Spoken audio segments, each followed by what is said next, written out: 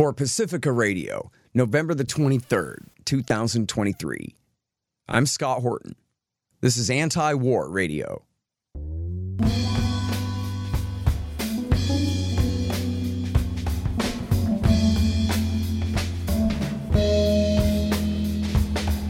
All right, y'all. Welcome to the show. It is Anti-War Radio. I'm your host, Scott Horton. Actually celebrating 13 years here on the radio on KPFK 90.7 FM in LA. I am the editorial director of antiwar.com, and I'm the author of the book Enough Already, Time to End the War on Terrorism. You can find my full interview archive, almost 6,000 of them now, going back to 2003, at scotthorton.org and at youtube.com/Scott Horton Show. And you can follow me on Twitter, if you dare, at Scott Horton Show. All right, introducing the great Michael Tracey, independent journalist and writer at mtracey.net. That's also his handle on Twitter, where he's raising hell all the time and doing a lot of great original reporting for us, too. Welcome back to the show, Michael. How are you, sir? I'm good. Thanks for plugging mtracey.net. That's actually a soon-to-be relaunched portal to my Substack, so I appreciate that. I just got the URL. Yeah, absolutely. That's great. And isn't it neat that Substack will let you do that? They don't even care if you have Substack in your URL. They just let you have I don't understand the logic exactly, but I go with the flow. That's great. Yeah, and great writing, great work as always. And what the hell else was I going to say? I forgot. But we have so much. Oh, I know what it was. I was going to say, after how are you, where are you, Michael Tracey? Where am I right now? Right now, I'm in Tel Aviv. I was in Jerusalem for about 2 or so weeks. I went into the West Bank, East Jerusalem a number of times. Very interesting. Okay, so when did you go over there? About a couple of weeks into the war, you decided to go see for yourself, huh? Yeah, so I was in the UK on October 7th, and after a week or two, it occurred to me that I was about 5 or 6 hours closer to Israel than I would be if I was in the US. So I figured that's as good as a reason as any to head over there for the first time. It's my first experience in Israel. Unlike others, I never had a burning passion to go and reunite with my biblical ancestry or anything. But it's a newsworthy time, so there I went, and it's been pretty enlightening thus far. Man, well, do tell everything, especially, I guess, if you want to just go through chronologically where you've been and what you've seen. You went first to West Jerusalem, is that right? No, first I was in Tel Aviv for a while, and I, by chance, happened to stay essentially right across the street from the Israeli Ministry of Defense, which is an apt location. They were using you as a human shield in the war, or what? No, I wasn't used as a human shield, as far as I know. I mean, the Mossad have a lot of tricks, so maybe unbeknownst to me, yeah, I was being used as a human shield, but nothing that I was. But they put the Ministry of Defense right in the middle of a populated city. The Ministry of Defense is right in the middle of a populated city. That is true. So I guess you could argue that I was being used as a human shield, or I volunteered myself as a human shield for the time that I was staying there. But that the first observation that just pops out at you, or popped out at me anyway, is how suffuse Israel is with nationalistic imagery. And the only parallel that came to mind for me was post 9/11 in the U.S. I happened to be in the tri-state area of New York, so northern New Jersey, close enough where there were lots of people who were affected by 9/11, and even there, everywhere you looked, there was an American flag draped out a window or on a balcony, or there are all these new flagpoles going up and whatnot. And I don't know, I'm sure you remember every cable news chyron had an American flag graphic for a while. And in Israel, it's like that, but times I don't know how many. And so there's just an Israeli flag virtually plastered everywhere that you look, and lots more soldiers that I'm told are around and just kind of visible and present than have been the case, which makes sense because a large number of them were called up from the reserves for the war, and so that's point number one. Just that there's this all-consuming visual symbolism and imagery that's clearly designed to galvanize support for the war effort. Now, a lot of it's also organic, so it's not as though ordinary Israelis have to be propagandized by the government to express their nationalistic affinities with the state at a time of war. That's done organically in large measure, just like it was in the U.S. after 9/11. But nonetheless, it's just very garishly displayed all over the place. Mm-hmm. That's kind of the first thing that you notice. So it's Anti-War Radio. I'm Scott Horton talking with Michael Tracey. It's interesting that you say that. I've never been over there, but I know from talking with Max Blumenthal, who lived over there for a little while he was writing Goliath. And there's a great documentary called Defamation that's made by an Israeli Jew who essentially goes out in search of anti-Semitism. But the documentary begins with him explaining that in Israel, I guess what you're describing now, Michael, is not a reaction just to October 7th, but that it's always like that. And he says, it's essentially America in 2002 is Israel all the time. And that's in terms of the propaganda about just how in danger your mama is at any given time and that kind of thing, Yeah, I mean, it's always present to some extent. And that I would have been aware of even before coming. But as you would imagine, in a time of war fever, that gets ramped up to another level. So it's the pre-existing dynamic, but drastically amplified. Yeah. Now there's lots I could get into, but I know we have limited time, so just I'll give you. Well, we got half an hour, so take your time. I'm very interested to hear whatever insights you have here. Yeah. So I'll give you the West Bank stuff because that I haven't really divulged anywhere yet, and it's pretty interesting. So I ended up making contact with a Jewish settler, who lives in one of these what are called hilltop communities in the West Bank, and they're called illegal. Now, I tend not to buy into the whole paradigm of international law because it seems totally toothless and meaningless to me, and people make appeals to it as though it carries any particular weight, and so I just kind of bypass that whole point of reference. But per international law, allegedly, it's illegal. But certainly the people who are in the hilltop communities don't care one way or another because, in large part, they are only viewing themselves as bound by divine law or divine writ. Well, it's worth mentioning that the Israelis have signed the Geneva Conventions, so they're bound by them. Whether the U.S. overlord would ever enforce the law against them or not is sort of a separate question. But are they really bound by it, though? Because the occupation has been in place since 1967. Well, so in the same sense that you have the right to bear arms, even if Bill Clinton passes a law that says you can't have a rifle, he's just violating your rights. In this case, they're violating the law, but it's still the law. Violating international law, but what's the enforcement mechanism? There is none.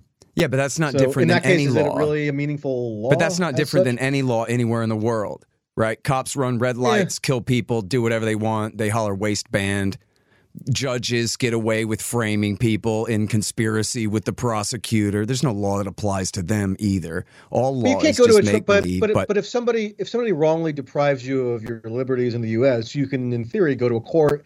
You can sue them. You can bring criminal action. You can appeal same thing to with the UN and the Geneva Conventions. You get a UN Security Council resolution, then America bombs you. That's how the law is enforced, Okay, I guess my as a brief digression, my point on international law is I think that, look, it's not to absolve Israel of anything by noting that international law tends to be a farce. I would just wish people would make appeals to moral reasoning or argumentation about the rightness or wrongness of what Israel or anybody is doing without invoking these kind of hollow and I somewhat agree with you. Hollow nostrums around international law that clearly are only only enforced at the pleasure of the hegemon in the international system, which is the U.S., which Israel is an extension of. So at a certain point, you're just kind of like barking up the wrong tree. Yeah, but look, it's the same thing as saying under the U.S. Constitution, only Congress can decide whether to start a war. And it's wrong for Congress to just pass these resolutions allowing the president to decide instead. And so they're breaking the law, and that's not the whole point. That's not what makes having these wars wrong, but it's part of it that they're breaking the law. And they're the ones in charge of enforcing it. I just think the law, such as it exists within a certain polity, like the United States, which has a constitution, which has courts. Well, as Al Gore said, there's no that has some controlling coherence. legal authority, right? I mean, Right. There's no controlling legal authority for international law at all, except at the whim of the hegemon. yeah, but it's the same thing about the people who run the state here. There's no controlling legal authority that binds their behavior either, other than, I guess. Let's not get bogged down in that theoretical argument. But on the settlements, they're called hilltop settlements, and they're populated by some of the most ardently messianic Jewish settlers. And the one that I met and rode around with in his Jeep, which was an exciting experience. It actually had just rain that day, so I didn't even know where to make it through some of these mud roads and things. Because you got to remember, because even per Israeli law, some of these settlements are not legal. They have to like construct their own infrastructure and pave their own roads and stuff, which oftentimes the army and the police turn a blind eye to. So they tolerate it and they acquiesce to it tacitly. But a lot of the infrastructure is a mess. So we were riding around in these kind of backwood areas, and amusingly, the guy likened himself and his hilltop settler community to American rednecks. That was his closest analog. Now, I don't tend to begrudge rednecks, but that was what he brought up. So, okay, I'll take it. And and then he self-described to me, and by the way, I'm not naming him, I'm not naming most of these people because it's a miracle that they even talk to a journalist at all. Thankfully, I don't have like one of the scary institutional affiliations that they might be turned off by. So this is how I sort of got in. And he just self-described to me as a fundamentalist Jew who is awaiting the return of the Messiah. I'm not joking. It's going to sound like I'm exaggerating. I'm not. They actually wave in these areas flags that say Messiah in Hebrew, and then they put that flag, including on army posts and police checkpoints. They fly the Messiah flag in Hebrew higher than the Israeli flag. So they actually view the paramountcy of the return of the Messiah as their ultimate authority rather than the Israeli state. So they actually are not, in some sense, Zionist in a way that is ordinarily as practiced or espoused within Israel, because they don't really abide by the dictates of secular law. But what this guy was showing me was that there was and I posted some photos of it a few days ago. When after October 7th, there was basically a vacuum of resources in the West Bank because there was a mad shuffle to get the forces arrayed for the now 6-week-old war in Gaza. And so some of the military and police who might have ordinarily been stationed in some of these places in the settlement areas were not there. And although they might turn a blind eye in certain respects and even maybe join the settlers in certain regards, because there are some military reservists and full active duty military who are themselves settlers now. But anyway, there was basically a vacuum that emerged, and so these genuinely rabid fundamentalist settlers decided to take advantage of the opportunity, and they basically drove out some of these Arab, Muslim, Bedouin ramshackle villages, which in some cases have been there for decades. They aren't necessarily ancient villages because they're sort of like nomadic in a sense settlements. So I don't want to make it sound like they destroyed the ancient like a Babylon or something, or some like incredibly deep-rooted settlement. But obviously these people have been in the area forever, and they have these settlements that are set up in area in one of the West Bank areas. So there's area A, B, and C.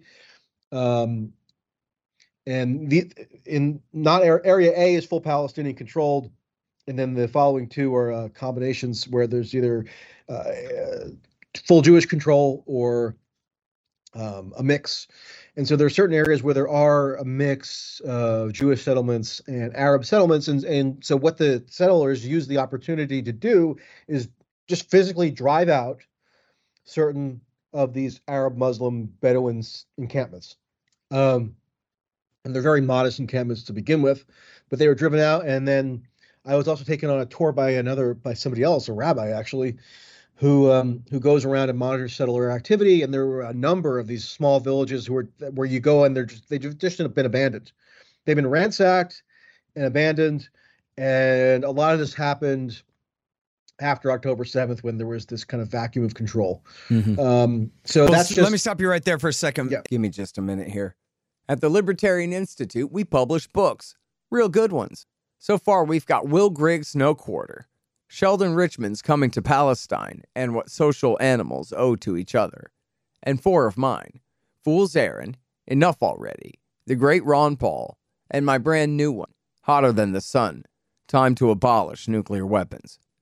And I'm happy to announce that we've just published our managing editor Keith Knight's first one, The Voluntarist Handbook, an excellent collection of essays by the world's greatest libertarian thinkers and writers, including me. Check them all out at libertarianinstitute.org/books. And for a limited time, signed copies of Enough Already and Hotter Than the Sun are available at scotthorton.org/books. Hey guys, I had some wasps in my house, so I shot them to death with my trusty Bug Assault 3.0 model with the improved salt reservoir and bar safety. I don't have a deal with them, but the show does earn a kickback every time you get a Bug Assault or anything else you buy from Amazon.com by way of the link in the right-hand margin on the front page at scotthorton.org. So keep that in mind. And don't worry about the mess. Your wife will clean it up. It's Michael Tracey here on Anti-War Radio, and he's in Tel Aviv now, but he was on the West Bank investigating, doing journalism with some settlers, embedded with some settlers there and getting toured around. And I saw on Twitter where you posted photos of this Bedouin village that they had. I mean, do you have details about what exactly happened, or you just know they were ran off? Well, that one that you're referring to, that I was brought to by one of the settlers who was just telling me boastfully that people in his milieu basically just they went and showed up. They en masse went into one of these little encampments and just berated the people. There was some. I don't know if there was violence at this particular encampment, but there was definitely violence at other encampments where the Jews used physical coercion and force to basically demand that the settlers flee. They steal. The Jewish settlers will steal stuff. A lot of these settlers are, I saw some of them yesterday, actually. I went on a separate trip yesterday with this rabbi, and we pulled up on the side of the road to an olive grove that this rabbi who was pouring me around said was privately owned Palestinian land. Right? And what the Jewish settlers do is they bring their sheep into the Palestinians' olive grove and let them just eat up the olive groves, trees, so they're no longer able to produce olives. And they're under the protection of the IDF as they do this stuff, right? Well, I didn't see any IDF soldiers actively protecting them, but this rabbi I was with, he's more of a liberal, progressive rabbi, so he's opposed to the settlers, and he makes a point to call up the local police and try to convince them to come and enforce the law against these Jewish settlers, because again, this is actually also, in a sense, technically against Israeli law. But they turn a blind eye, or they never the police never showed up. They basically just gave them a whole bunch of excuses why they weren't going to come, and so yeah, I mean the settlers operate with impunity. But the thing that really stood out to me, just observing these particular settlers, was that they're just a bunch of kids. I mean, the one that came up to us just to talk to us, he couldn't have been older than like 16 or something. So. I don't know. It just that kind of enhances the depressing quality of it in a sense, because essentially they're just like rival shepherd communities. But one of the shepherding communities has the either overt or tacit backing of the state. So yeah, that was interesting. And there's lots of other stuff that's been pretty wild to Well, it's Anti-War Radio. I'm Scott Horton, and I'm talking with Michael Tracey, the great independent journalist.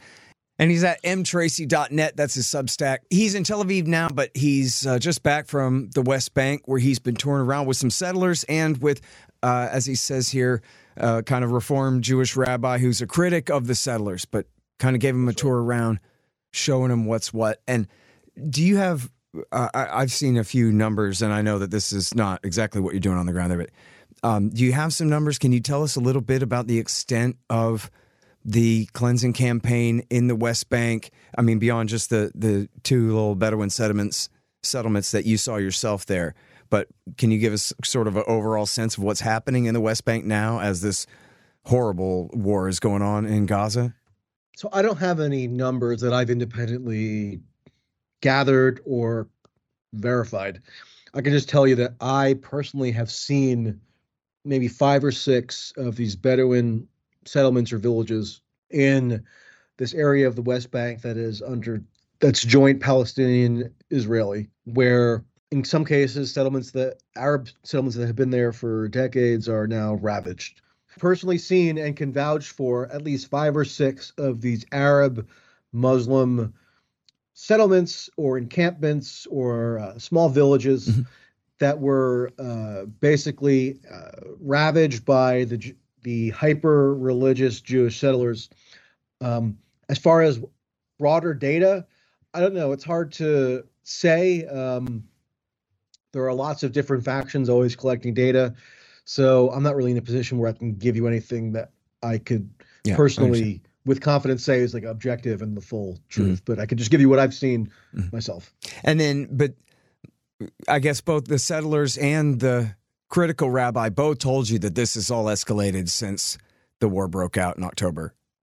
I've seen a bunch of the settlements where, mostly in the week or two after October 7th, the settlers used the opportunity where there's this vacuum of control to basically expel or drive out the Bedouins. Yeah, and that was told to me both by the critic and the supporter of it. So it leads me to believe that there's some truth to it.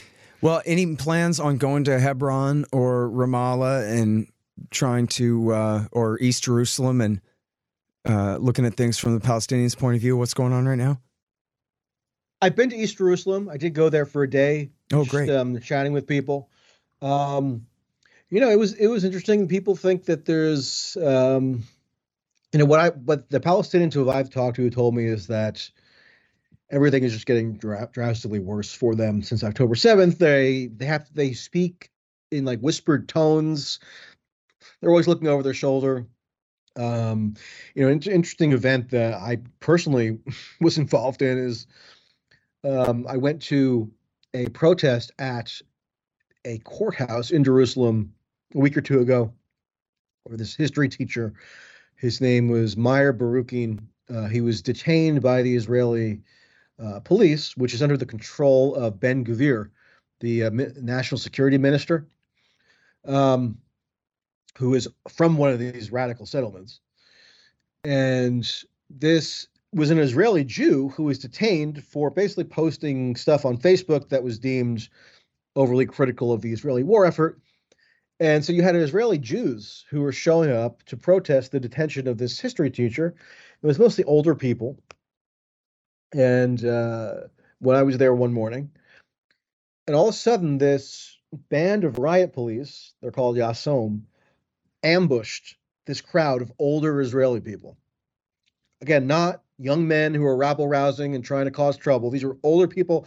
I was talking to a lady who must have been in her 50s, and then another lady who must have been in her 70s or 80s, when we all got ambushed, including the older women, and everybody was just totally shell-shocked because what they explained to me afterwards, meaning the Jews who were ambushed by the Israeli police, was that these are tactics that they would have ordinarily associated with police conduct in Palestinian areas. Mm-hmm.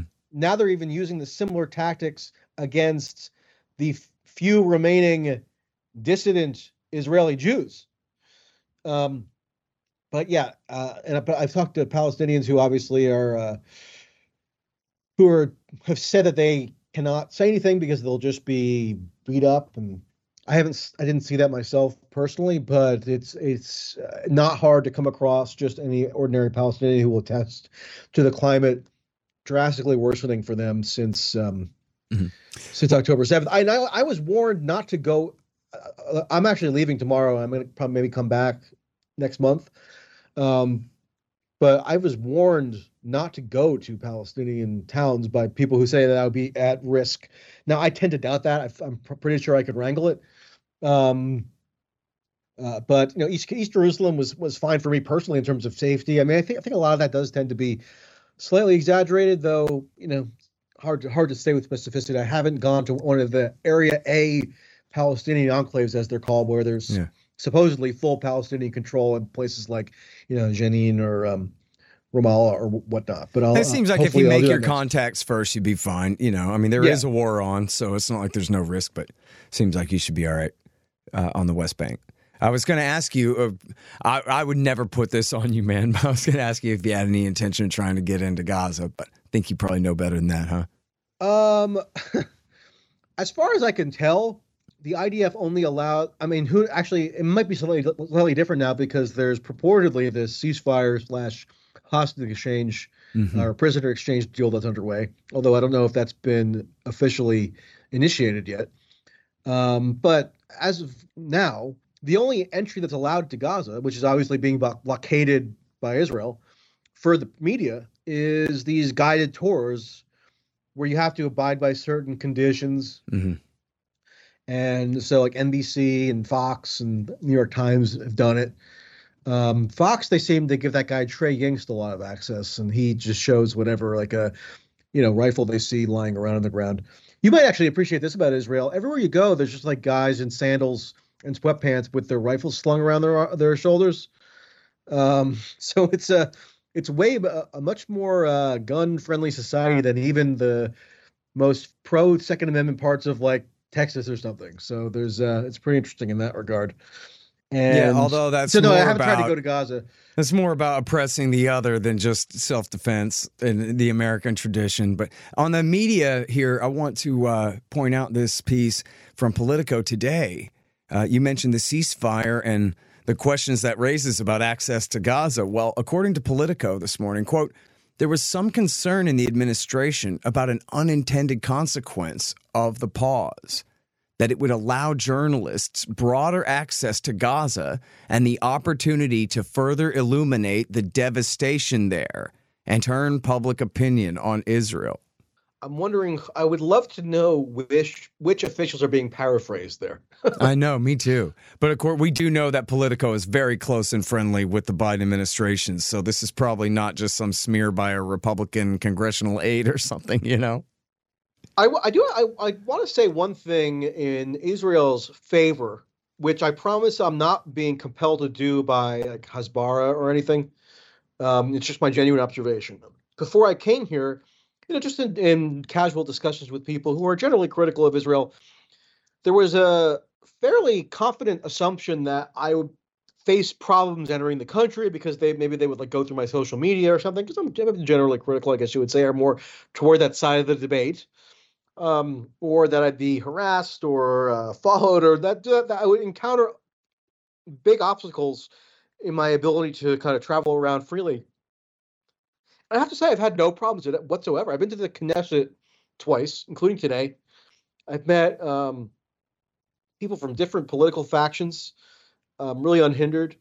And look, I'm an American with an American passport, which is in a way kind of like a getting out of jail free card that gives you certain liberties that are not going to be enjoyed by others in this part of the world. But for whatever it's worth, it really hasn't been anywhere near as onerous as I think I probably would have assumed before I came here. Now, people might want to accuse me of doing propaganda for Israel. Look, I mean, please, I'm just calling it like I see it, and I acknowledge lots of other problems, but that's one thing I do think is worth acknowledging. Sure. All right. Well, good times, man. I appreciate you going all the way over there and especially going to the West Bank and reporting what you saw with your own eyes and what you learned from the settlers and that rabbi that took you around and the Palestinians you met there in East Jerusalem and the rest. It's been very enlightening, man. So thank you very much. Yeah, I'm gonna post some roundup stuff in the coming days. So if people want to see some more photos and whatever, and some other reporting, log on to mtracy.net. It'll be there. Okay, great. All right. Well, thank you for coming back on the show, Michael. Really appreciate it. All right, enjoyed it. All right, you guys, that is Michael Tracey. He, of course, is mtracy on Twitter, and mtracy.net is his website, reporting there from Tel Aviv, just back from the West Bank. And that's it for Anti-War Radio for today. I'm your host, Scott Horton. I'm editorial director at antiwar.com and author of Enough Already about the terror wars. Find the full interview archive at scotthorton.org and follow me on Twitter if you dare at Scott Horton Show. We're here every Thursday from 2:30 to 3 on KPFK 90.7 FM in LA. See you next week.